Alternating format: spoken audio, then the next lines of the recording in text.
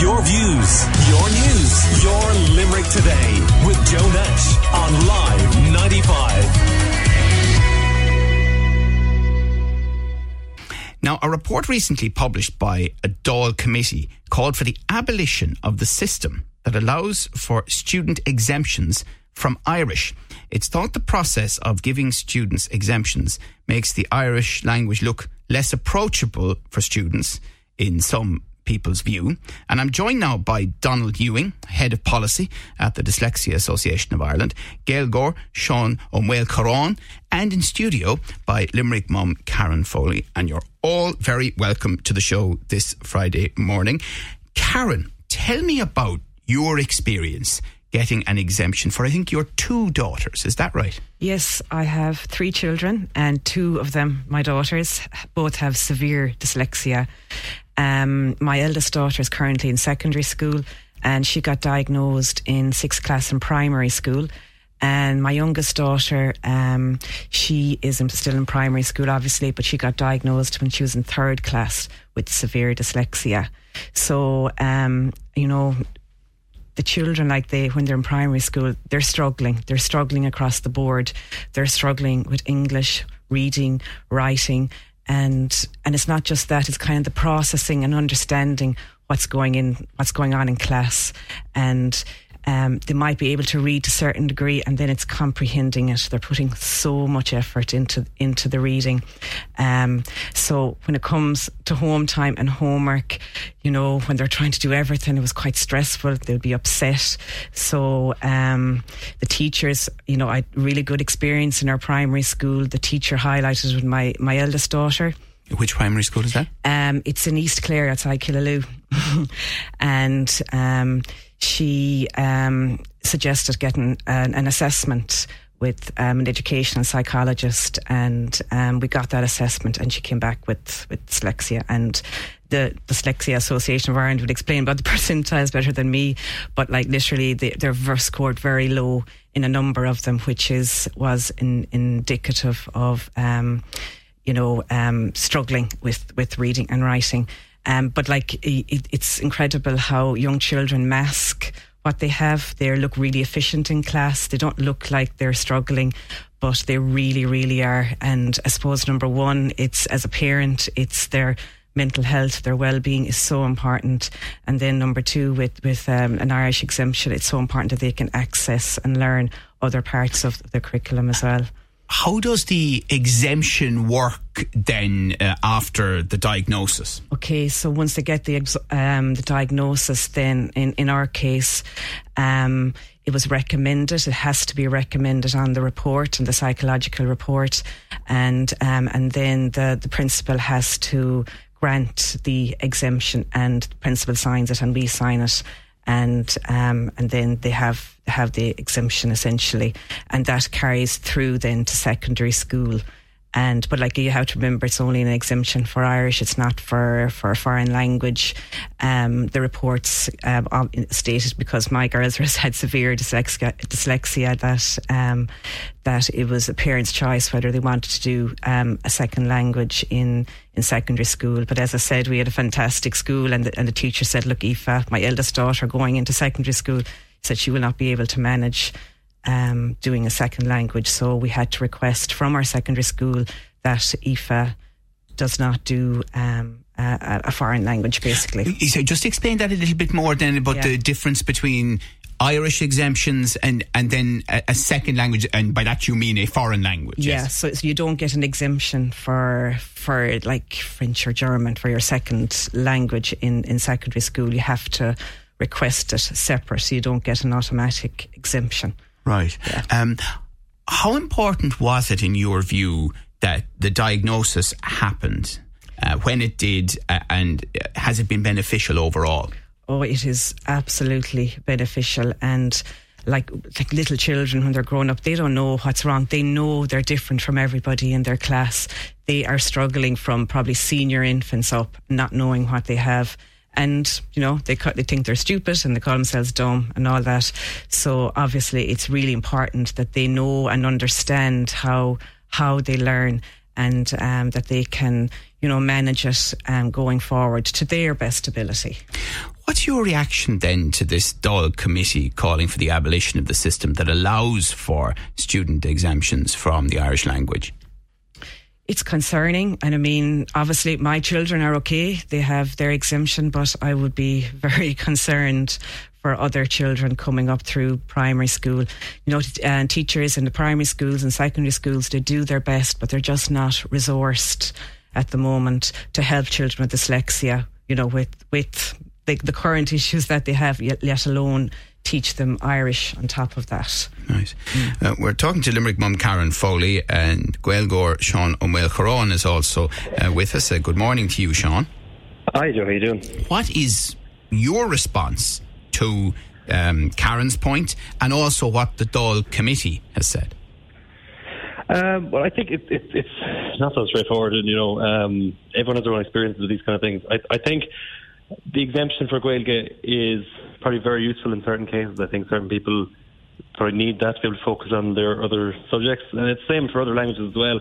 It's interesting that the exemption applies for Gaeilge straight away and not for other foreign languages. Probably shows the importance we put on the Irish language in the school system.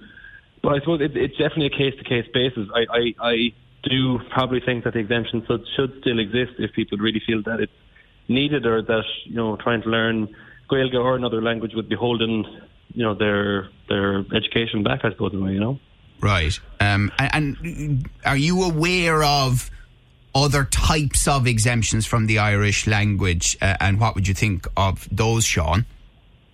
In terms of the types of exemptions, what do you mean, though? Well, I mean, we're talking about one here in the context of dyslexia, but it's not the only exemption from the Irish language, is it? Well, I don't know. I don't know, to be honest. Is it?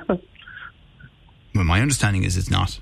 Okay. Well, I suppose when there's the educational psychologist does a report, there's different learning difficulties that children have. So there could be like dyspraxia, or there could be dyscalculia, or it could be dyslexia, and other different learning disabilities out there. I'm not really sure. Right. Donald Ewing, Head of Policy at the Dyslexia Association of Ireland. Maybe you can enlighten us, Donald, as to the range of exemptions that exist. Hi, Joe. Good morning. Yes, the exemption is available for children who have a learning difficulty like dyslexia. It's also available for children who might have been outside of the state for all of primary school, or maybe are returning to Ireland from abroad, or are new citizens joining in post-primary. So there's a range of reasons. One of them is for children who have dyslexia. Mm.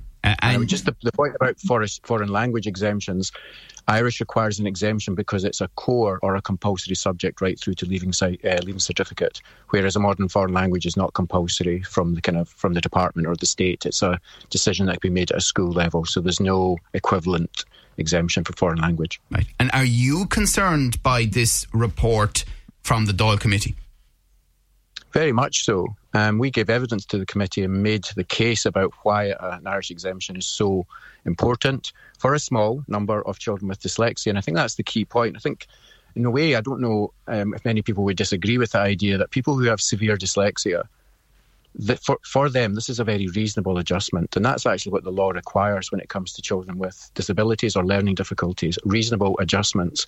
If you're not sure about that, I would urge you to just sit at a kitchen table for half an hour on a weekday afternoon with a child with severe dyslexia and look at the struggles that they sometimes face with spellings in one code, English, and then spellings in another code, Irish.